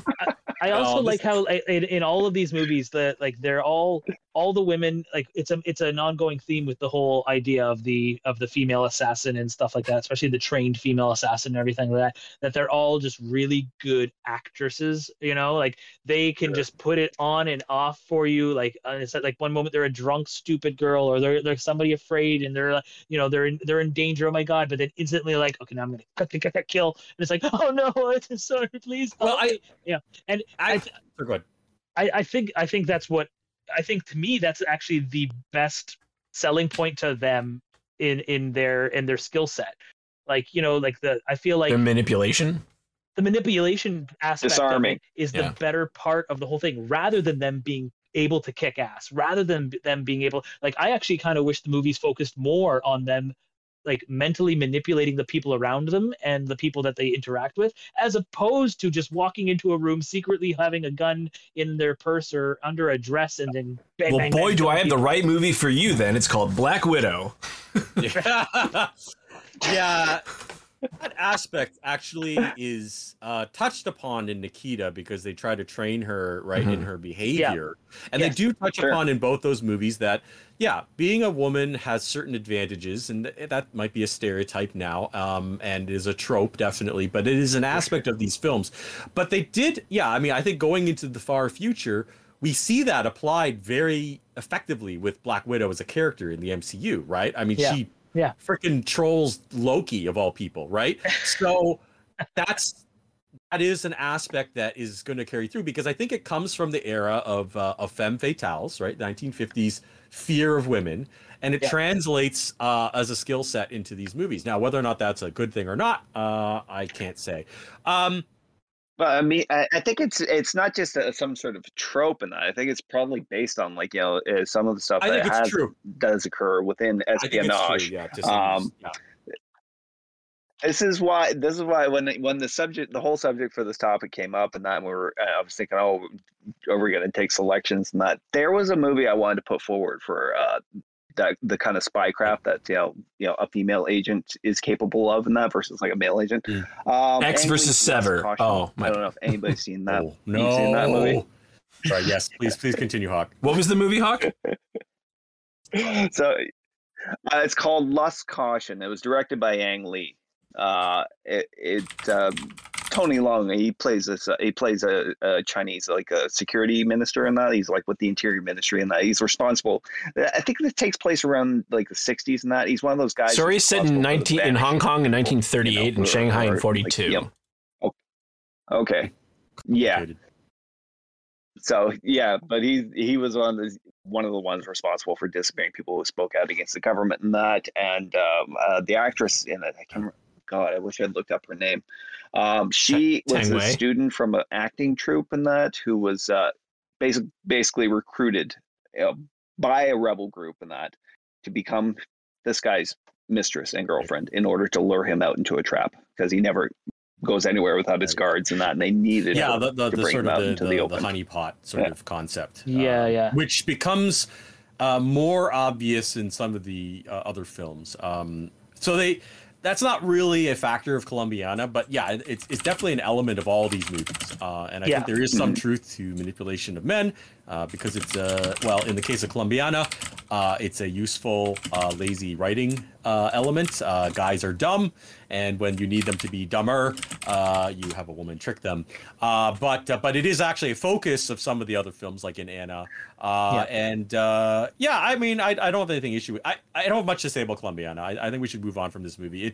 I thought it was the table scraps of Leon and Nikita. It wasn't actually directed by Besson, but it was written by Besson because the abandoned script. But it really didn't take those elements and use them in a good way. And I think it was very convoluted and I think very convenient. And like Marcus said, it's not a movie you're going to think of in the ranking of women killers who are strong and memorable. Like her arc is very simple. Like it's just a basic kung fu from the Shaw Brothers. Oh, you killed my family. Wait 10 years. I'm going to get you. Right? Like that's it. That's every kung fu movie that the Shaw Brothers ever released. Okay, and that's Colombiana, except it's got CIA and Colombians. I guess I don't know. It's a little weird because it's like this is something she's wanted since she was a little kid and that, and it's like she's an adult now. Does she have no arc, or is she still wants what a little child wants? You've already made it. Its parents. That actually hurts the film even more, pointing that out. All right, well, okay, so here it is. So she's an orphaned child, raised for 10 years to be an assassin. She does jump through a small gap. Her boyfriend knows nothing but does survive. However, her new family is entirely slaughtered, so that's a downside of knowing her. And she walks away free at the end. All right, so moving on to Anna, 2019. This was Besson's most recent iteration of his Nikita, let's call it, I don't even know what plot, story, whatever. His collection, his Nikita collection. Yeah. And it definitely modernizes things. I'm kind of curious to see what you guys drew from it. David, what did you think of this is definitely, I like this more than Black Widow. I really enjoy this movie. I tend to enjoy like Russian spy thrillers. I usually play as Russia in games if I can. That's half my heritage. So plus I do the accents pretty well. And I just thought like the pacing was good. The action was and keep in mind I watched this first. Just everything felt modern. It felt good, even though it's kind of set it's set in like maybe the 70s or 80s or something like that. Like I don't think there's any cell phones in this movie. Floppy disks, I think, but I might be getting them all mixed up. No, that's Red Sparrow. Sorry. I don't think this is set. Sorry. This is totally 80s and that. I remember because I think the opening scene takes place in about 85. Should have been floppy. Okay. Anyway. Oh, that's right. Yeah. They're very specific. It's set like 1985. I thought the plot wasn't as convoluted as it was for some other things, and I think this has the best ending actually out of all of them, where she takes everything she's learned. Because in the other movies, it's supposed to be kind of like, yeah, she kind of takes what she learns and like turns it around on them. And this movie, she really takes what she learns and turns it around on everyone. And I think unlike some of the previous films, she might actually have more genuine feelings for her male counterparts, where because she really, it's not that she doesn't just want to not hurt people. It's that she genuinely cares about the people around her. Whereas in La Femme Nikita, she really only cares about herself. It seems. Yeah, I don't know about that. But whatever. I don't know that yeah. But anyway, sorry, go on. Yeah, I don't know. Maybe I'm wrong, but or maybe it's just, depicted better in this, the way she kind of cares about people. It's more obvious. Like that's the one difference, right? Yeah, it leaves a lot of things up in the air, whereas. And I don't think that she didn't care for those people. I think she kind of took the best option that was available to her. But in Anna, it is true that she definitely does care about everybody. Yeah, I think she also has more freedom in this movie than she's still stuck in her situation where she can't, listen, you got to work for us, you got to do this stuff. But I don't want to say there's when people are like, oh, you got to watch this kind of movie because it's got to I would just watch this without knowing anything. The only thing that annoyed me about this movie is, for some reason, whenever there's a photographer in movies like this, they're just the biggest assholes. And all of the photographers are huge fucking assholes. And I know people who are photographers, they're not assholes. But I don't know if it's just like a French trope or what, or something with models. Because obviously there's a lot of models in this film, because that's Anna's cover. She's a model. Yeah, that's her cover. She's a supermodel. Oh my God. But it's just I don't know. That's the only thing that really wrinkled me. I really enjoyed this movie. That level. Go ahead, Hawk. It's that level. It's when you get into this top echelon of Paris, fashion models, and that, I'm sure the personality levels tend to, degrade at some point. And I think this movie has probably more in common with opposite impression Black Widow because of the whole Red Room stuff. Sure. Yeah. I had the opposite impression in that she was a player from the beginning, and that her options were set out before her, and that, and she at that point it was survival. People were basically objects to her, and that the girlfriend that she got in her modeling gig, and that it was a good cover for her, and that, as one guy said, and that keeps the wolves at bay, and that so men knew not to come around, and that. Manipulating her handler, and that the weaker link in her chain of command, and that played by Luke Evans, and that does a good job. Although I don't know why British guys are always getting Russian and everything. roles. Okay, they're the best. Yeah. But Luke Evans does a Russian accent in a lot of movies. Yeah, did a good job. And then Then on top of all that, I was like, no, she's not going for this trifecta. She manipulates Cillian Murphy's character as well. You can see her. These people are chess pawns to her. Mm-hmm. She is a master chess player in this film. The only one she was. It's true. That's the only one in details. Yes. Yeah. Right. The only one she couldn't fully manipulate was the one played by Mirren, right? Yeah. But even she finds a workaround for that. Marcus, did you have anything else, Hawk, that you wanted to? No, right now. Like I said, it's a really good film. I really enjoyed the kind of time lapse in the plot, and that it's why is she acting like this? Yeah, it's oh, yeah. That I thought that actually added a great layer to it. Did you catch Anna or no? Oh yeah. Okay. I watched Anna. I watched it when it first came out. I remember when it was first released and everything. So me and my wife watched it again because we were just in a zone. I think it was actually, maybe not within the same year. I think it was maybe within the same year we watched Columbiana and Anna and stuff like that. But Anna was it's just an awesome movie. I remember we kind of stumbled upon it. We're like, oh, this seems like it could be cool. Let's just check it out. Oh, it's brand new. Let's watch it. And we watched it, and I loved it. It was a great movie. I love the characters. I like Cillian Murphy in a lot of his roles. I feel like he does some pretty cool stuff. I don't know. He always seems slightly untrustworthy in every role he ever does, but that's what makes me enjoy him. I'm like, one day you're gonna, one day he's gonna have a role where he really gets to twist something. And have you not seen Red Eye? Yeah, I've seen Red Eye. He's pretty. Yeah, but that was a long time ago. I want another. I want more. Okay, yeah, fair enough. Yeah, okay. But I thought it was a good movie. This movie, while I think everybody did a great job, and the girl who plays Anna does a very good job, but I have to give it to the supporting cast in this movie, like Luke Evans and Cillian Murphy and Helen Mirren. Like they're the reason that good. Helen Mirren, you put her in any kind of spy thriller, Russian spy thriller, like she's so good. She's untouchable. She's so good. I still love her in Red. Like the Red's so good. Like, oh my god, she's the best character there. Her and John Malkovich kind of come toe to toe there. It's great.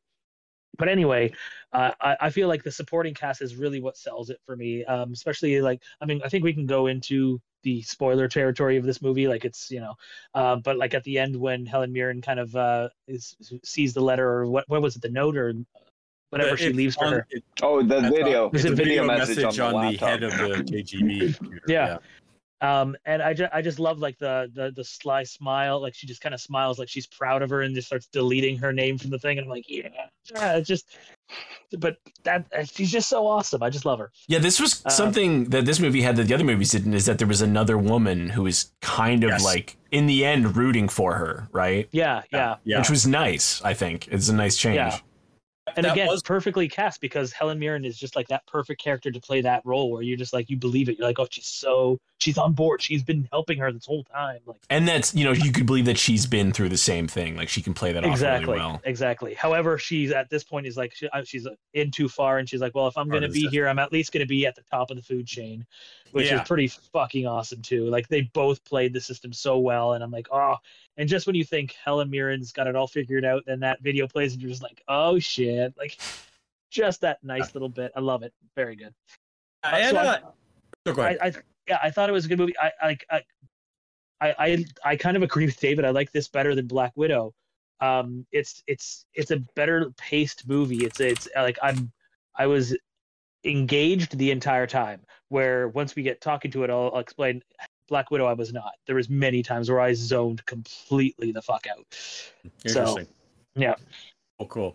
I guess I have a slightly opposite opinion. I think Anna is a fine movie. I would recommend it if people want to see kind of a twisty, turny spy movie. I think the lead does an exceptional job. Like I believe her as a supermodel, and I believe her as a spy. And those are sort of the two key elements of this. Whereas in some of the other movies, I wasn't so sure, about, like Point of No Return. I don't know that I believe Bridget Fonda's performance. And that's a really good point about the strong sort of female character in Helen Mirren. We had a kind of a matron character in Point of No Return in Nikita, but they were really quite powerless in the end. They were part of the regime, and they do understand what Nikita yearns for, but they've kind of accepted their place, and it's kind of sad, whereas Helen Mirren is similar, but she actually comes out on top due to Anna's machinations, and it's sort of cool to see that.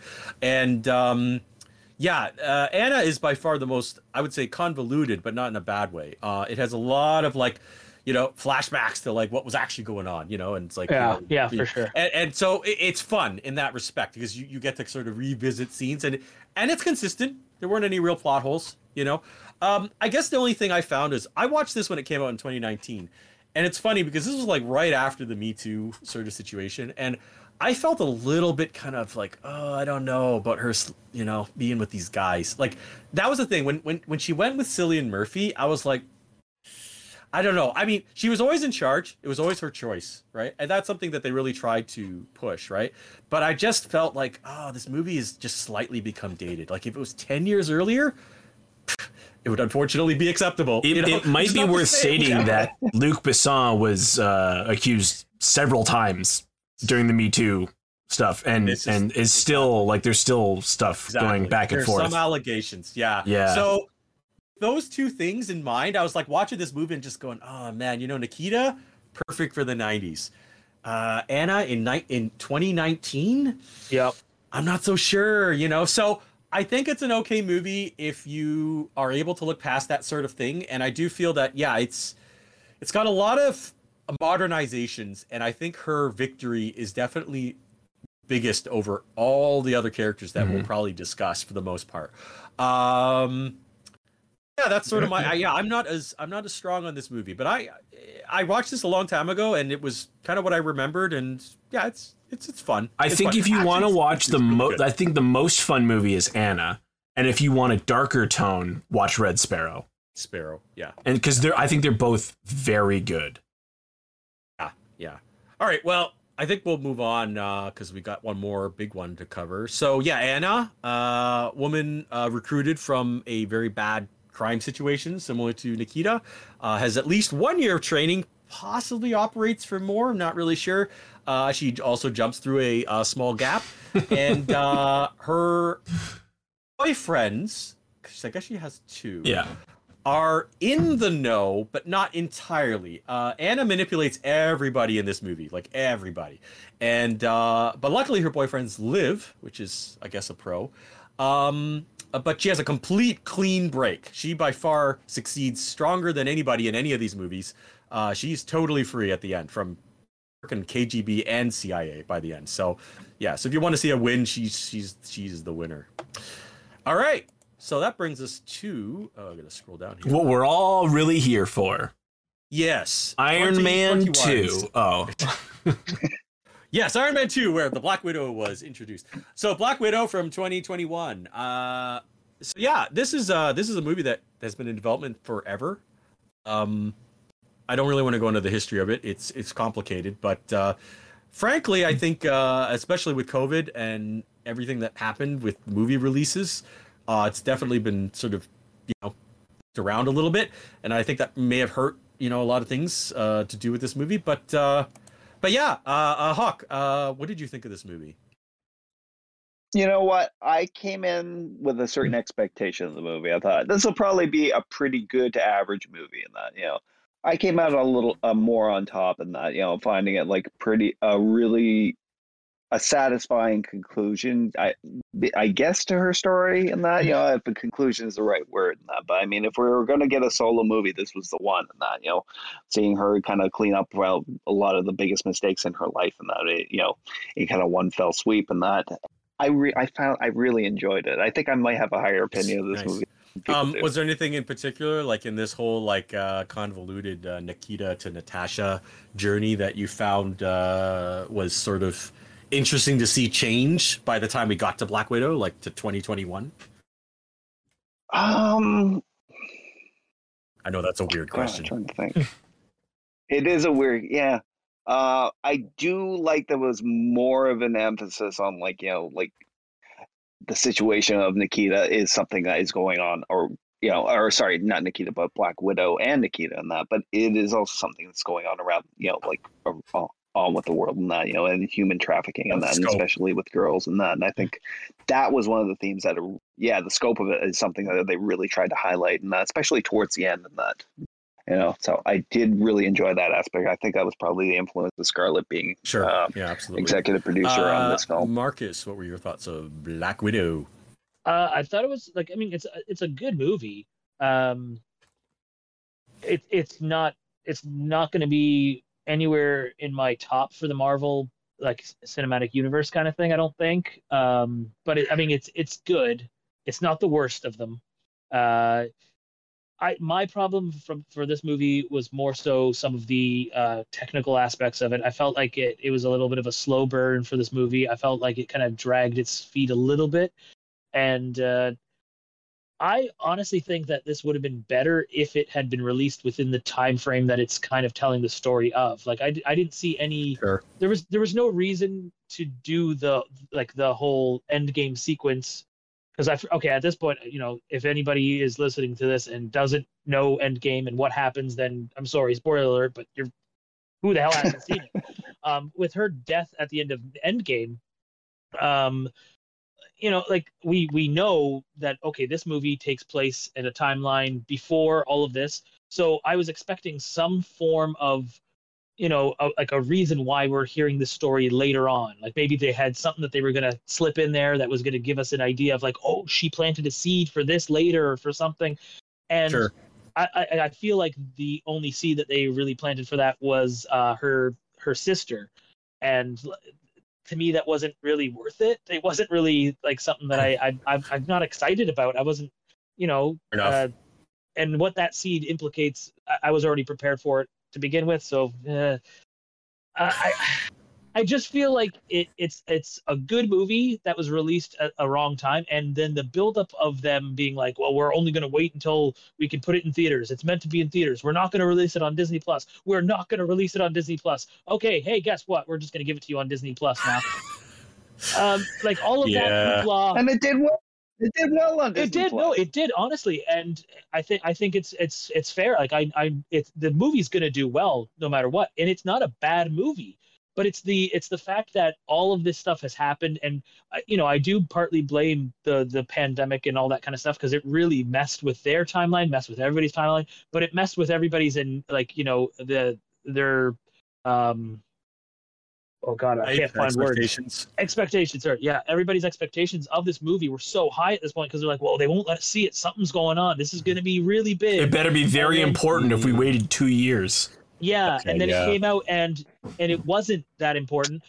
It was good. It was great, and I agree completely with Hawk. Like I like the fact that the movie did highlight the idea of like human trafficking stuff like that as a big problem, and like the scope that they do show on that end, like with that computer seeing all those faces and stuff. It's kind of horrifying and nightmarish to think of that as a real thing, but it definitely is a real thing, and it's something that should be more in everybody's forethought. But as a Marvel, comic book lover and MCU fan, and the future of the movies and all that kind of stuff, I was really hoping that this was going to be an unlocking of deeper knowledge for us for what's happening to the future. And I don't think it is. It's got a few little bits in there, but again, I think in the performance of this movie, the highlight comes from the supporting cast again. Nothing against Scarlett Johansson. She does a great job, but she's been playing this character for so long, it's kind of more of the same. In fact, actually, I thought this one, she kind of portrays less intelligence to me in this one than she's done in some of the other movies that she's appeared in. She's also kind of supposed to be like kind of broken at the start of this movie. Yes. But I don't think they do a very good job of establishing that because the Avengers have broken up and she's like, well, that's my family. I just lost my family. Yeah, but that's what I mean. Like it doesn't seem to her like, or at least it doesn't seem to me as an audience goer that actually is as big a deal to her as it turns out to be by the end of the film. I just, and I don't think it's her fault. I don't think it's her fault as a performer. I think it's the way the script was kind of arranged that faulted there. But I loved the introduction of the Red Guardian. I loved I loved her sister's character. She was a sweet, funny character towards the end, but at the beginning, God, she was killing me. She was annoying. I wanted to kind of strangle her at times. Oh, okay. But like, well, just because like I don't know, it was just the way she pipes in and stuff, and I'm like, what the fuck is this chick gonna do this the whole time? But then by the end of it, I was like, I love it. My favorite line to this day, and I still quote it once in a while while we're just driving around or something. I just kind of stick up my thumb and like, everybody's doing a really good job. Like, I just love that. Yeah, I mean, I didn't love this movie, but I didn't hate it. But I'm not sure if now's the time to bring it up, but my biggest gripe, and I knew it was going to happen. And this is the Geeks with Kids podcast. This is where we gripe. Okay, well, here's I'm gonna gripe because I have been waiting and waiting and waiting and waiting for fucking Taskmaster to show up on screen, and I was so motherfucking disappointed. This was bullshit. I am pissed off. I am really mad. I just didn't. Yeah, it does suck that. I'm just gonna say spoilers now. So if like spoiler, if you haven't watched it yet, just come back and watch the rest of this later. Let's hang on to that. It's only been a couple days, guys. Okay, on the Taskmaster, let's just leave that one. Okay, because I mean, It's 2 days. It's okay. Yeah, but we're like an hour and 50 minutes into the podcast. Let's not spoil Black Widow of all things. Okay, everything else was. It's also all over the 2 years internet. old. Like it's spoiled really hard on the internet. It is on the It sucks. It is. But I think we could say it sucks, but I don't think we should give it. I just think Taskmaster should be an unrepentant villain because Yes. that's what he is in the comics.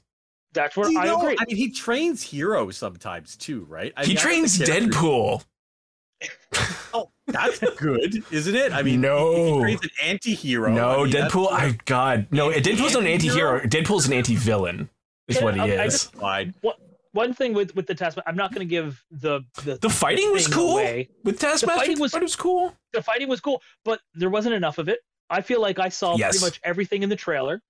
I don't think I saw anything that Guys, don't wasn't. watch trailers, guys. I don't watch any trailers. How do I know what movies to watch if I don't watch the trailer? I watch trailers. If you're gonna go see Black Widow, just watch the movie. Don't worry about the trailer. It's gonna come on I haven't even for watched something. that trailer. fucking Shang-Chi trailer. You guys were all. It's raving about it.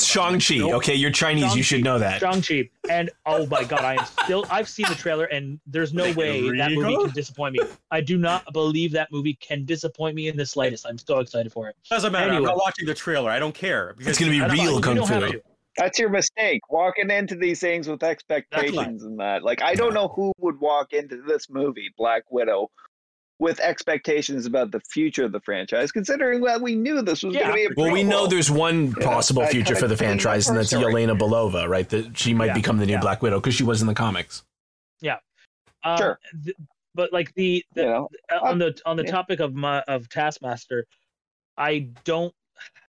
It's not really a spoiler, but like because it comes off really early in the movie, like the input and like kind of computerized version of like this. Oh, the Taskmaster Sure. is learning through Change. watching computer. Yeah, you just made a worse version of the Terminator.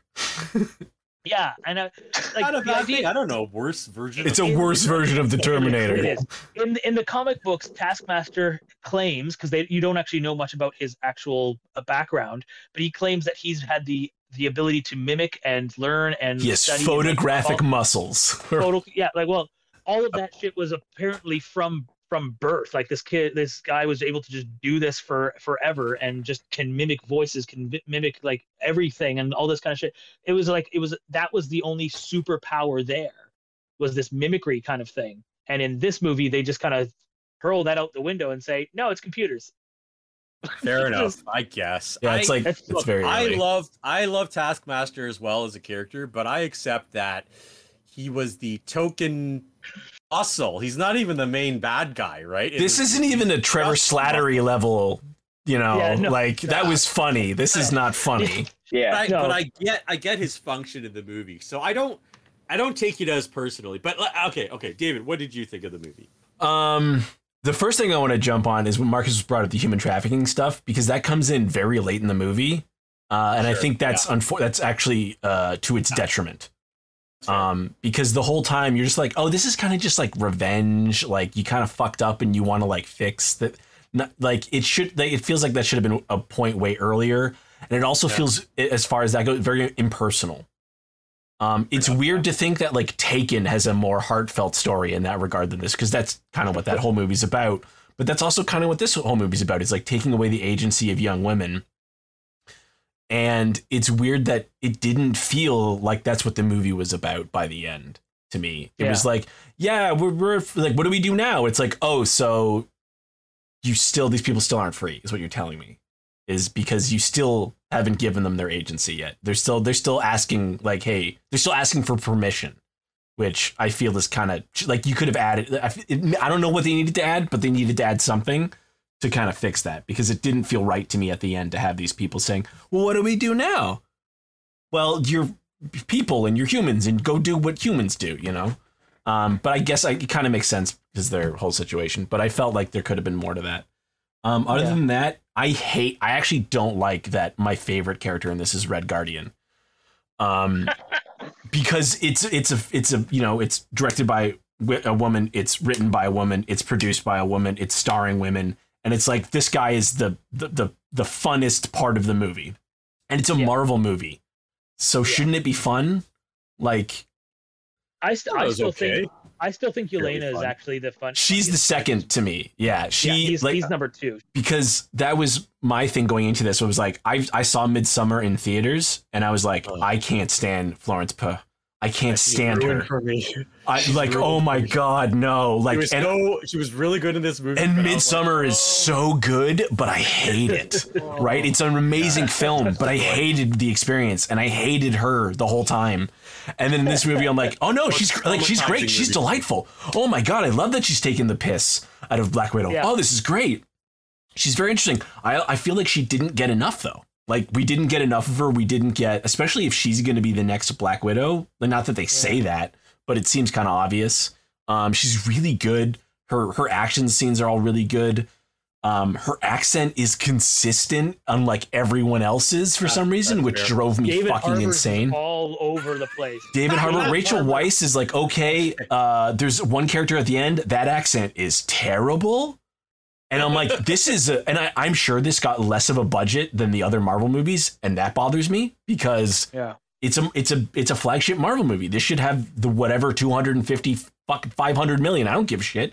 Like, these people, get them dialogue coaches because these are big actors, and they're But again, why all four. of them. why are we getting like a whole bunch of British actors doing Again, horrible yeah. Russian accents yeah. like over and over again? Why is this a consistent thing? Yeah. Are there no good Russian actors out there? Apparently Pretty not. sure there are. Apparently not. Oh no, There the are only Russian the actors, only yeah. really good Russian. They're not actually a Russian actor. They're from somewhere nearby, if I'm not mistaken. But they don't talk.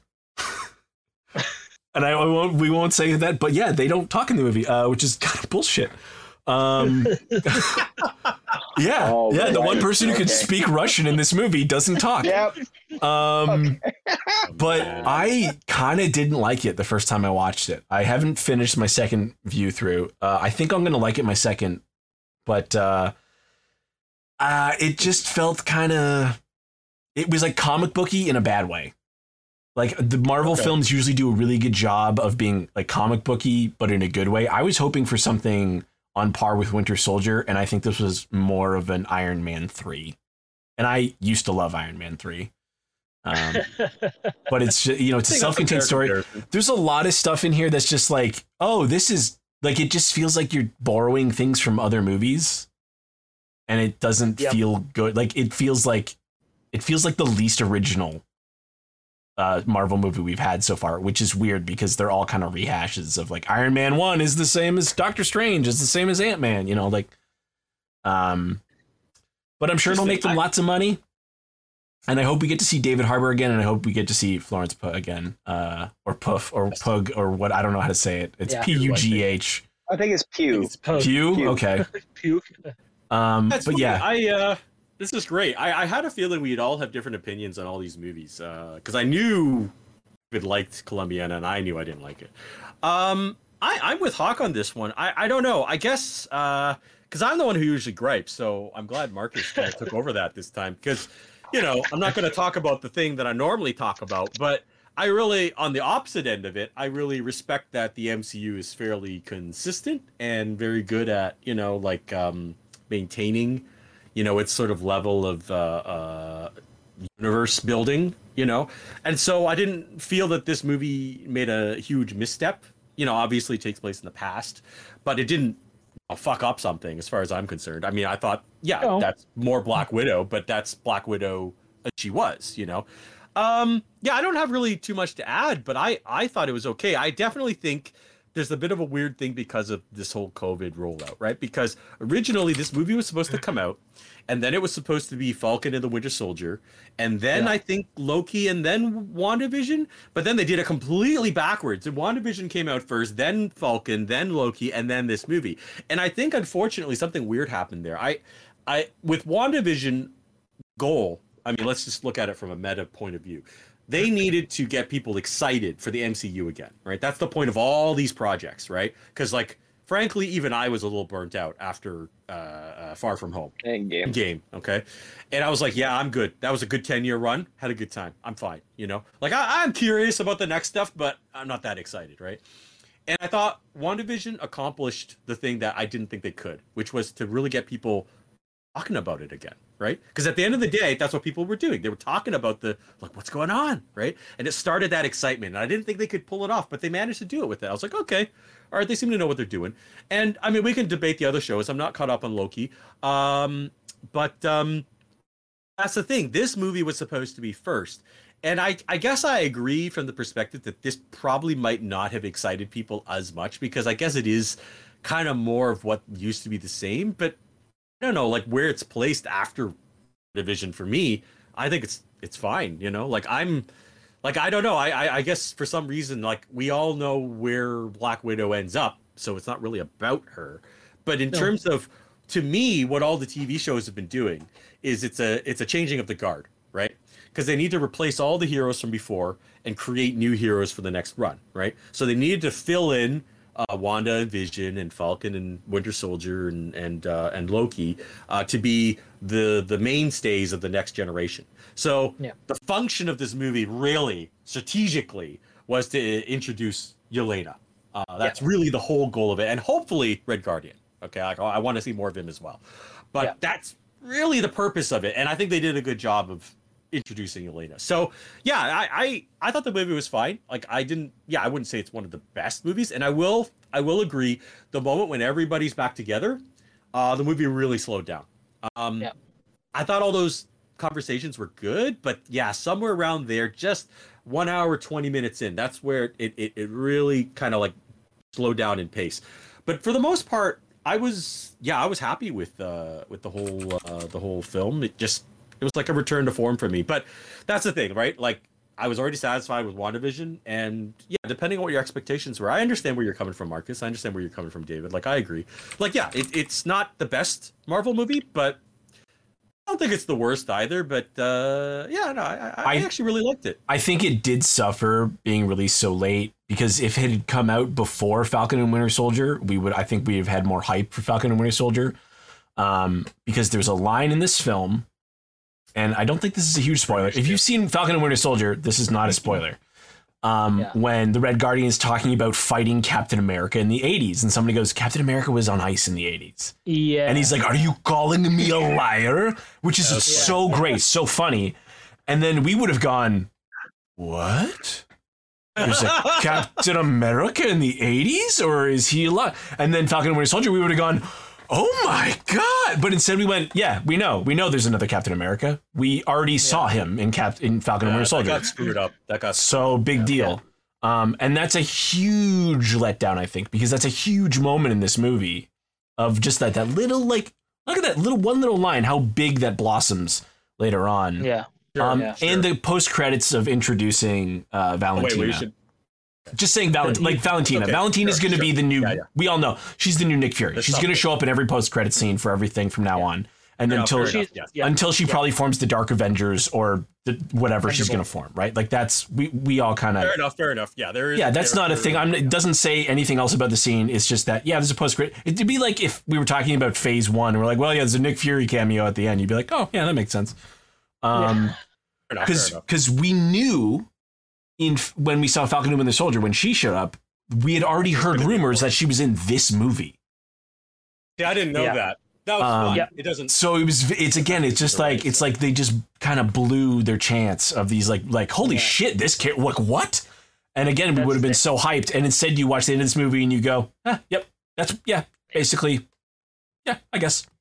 So you're not hyped anymore. This movie comes out and you're like, all right, what's the next thing? Because this is not.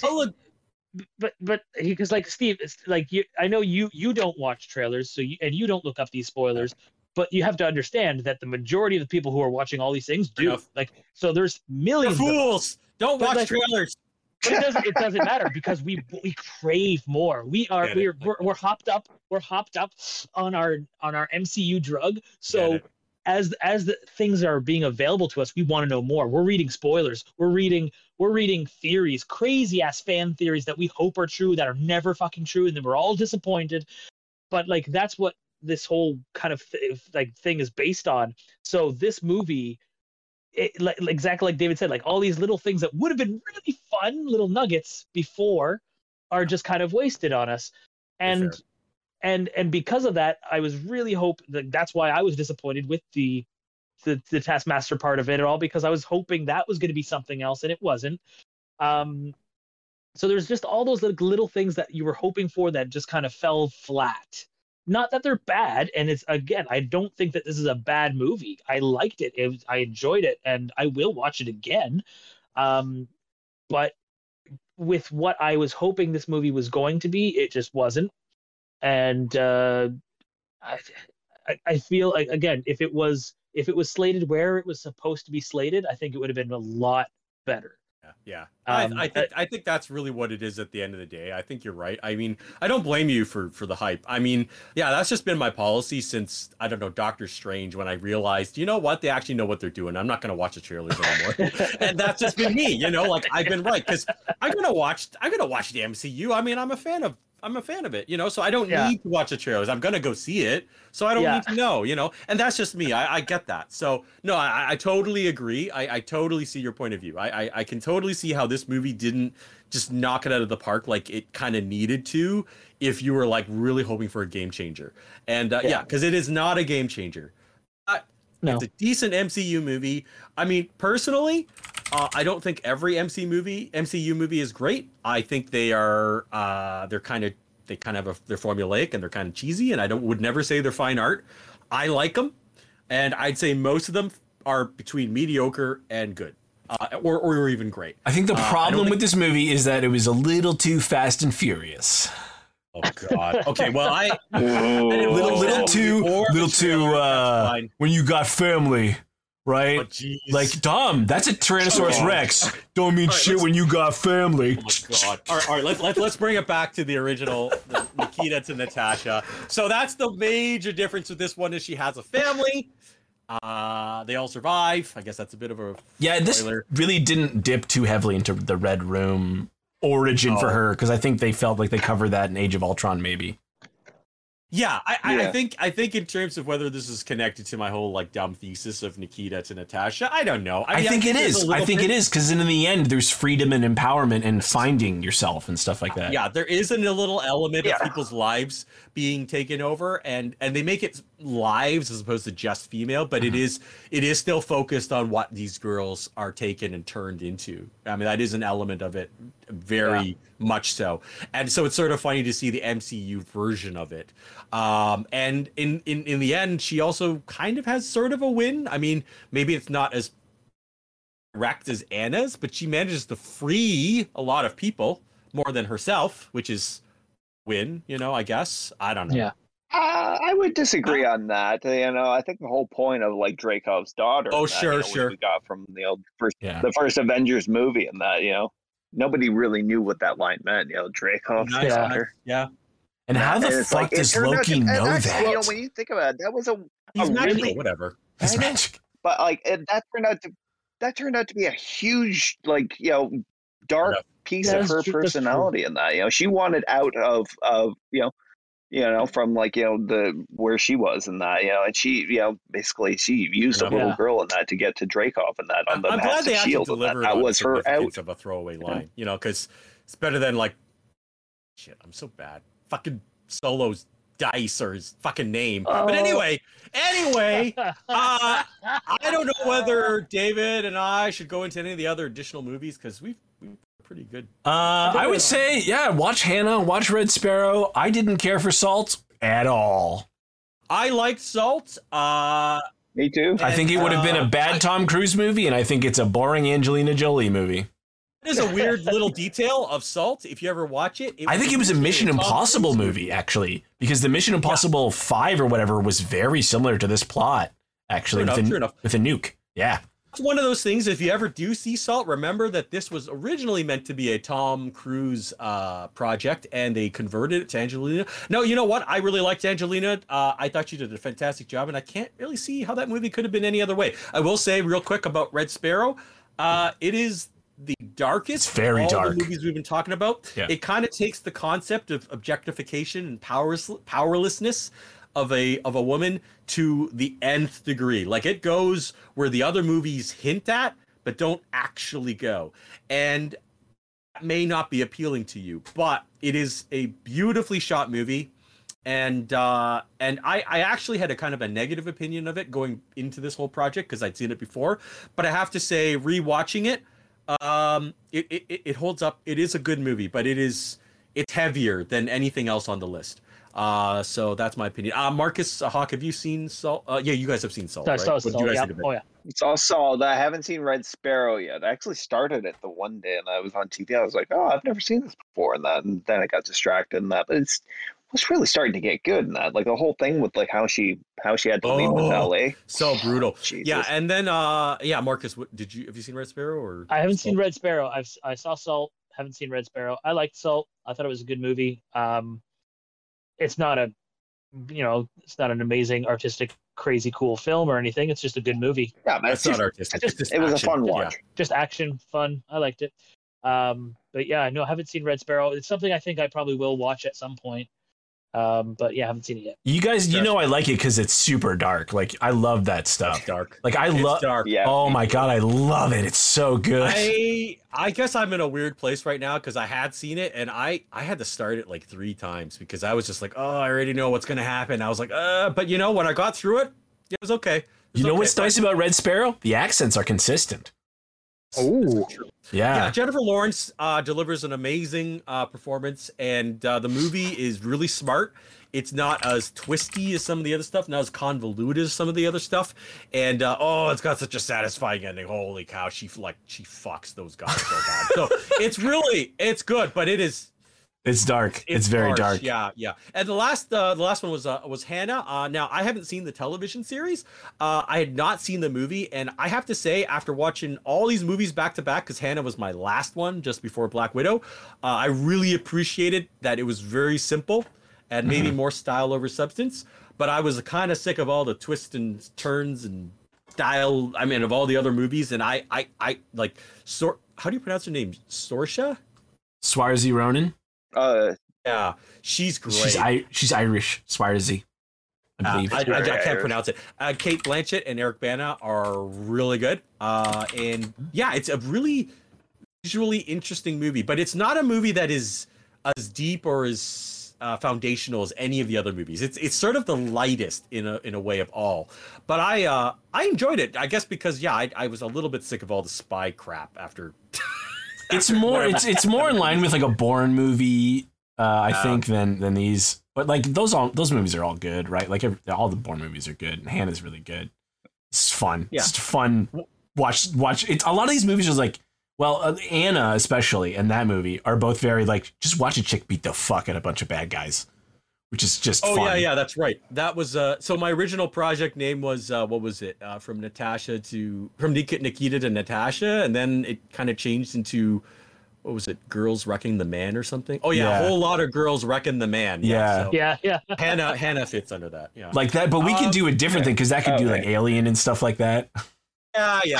Hawk, what was it? Oh, it's pronounced Saoirse. Yeah. Saoirse? Oh, my bad. Okay. Saoirse. So if there's one thing I've learned, I had to look it up. There's one thing I've learned out of all this is do not date mysterious women whose names end in an A. That is generally the rule. That is consistent across all the films we talked about, except for Point of No Return. But fuck that movie because it's an American remake. But yes, let's go through it. You have Nikita. Well, her name was Claudia. That wasn't her real name though. Her real name was Maggie. So yeah, I mean she went by Claudia. I mean, if you want to make that rule, but let me go through it. So it was Nikita for La Femme Nikita, then Maggie or Claudia in Point of No Return, and then what are we after that? Colombiana. Her name was Catalea. Catalea. 3 A's in it. I mean, holy crap. I mean, you're just asking for it at that point. And then Red Anna. Sparrow's name was Dominika Ergova. Anna is just Anna. I can't remember her last name. And actually, Evelyn Salt's real name was Natasha Chenkov. So Natasha again. And Hannah, of course, has 2 A's. And then, of course, Natasha or Natalia, depending on which version you want to go by, Romanov.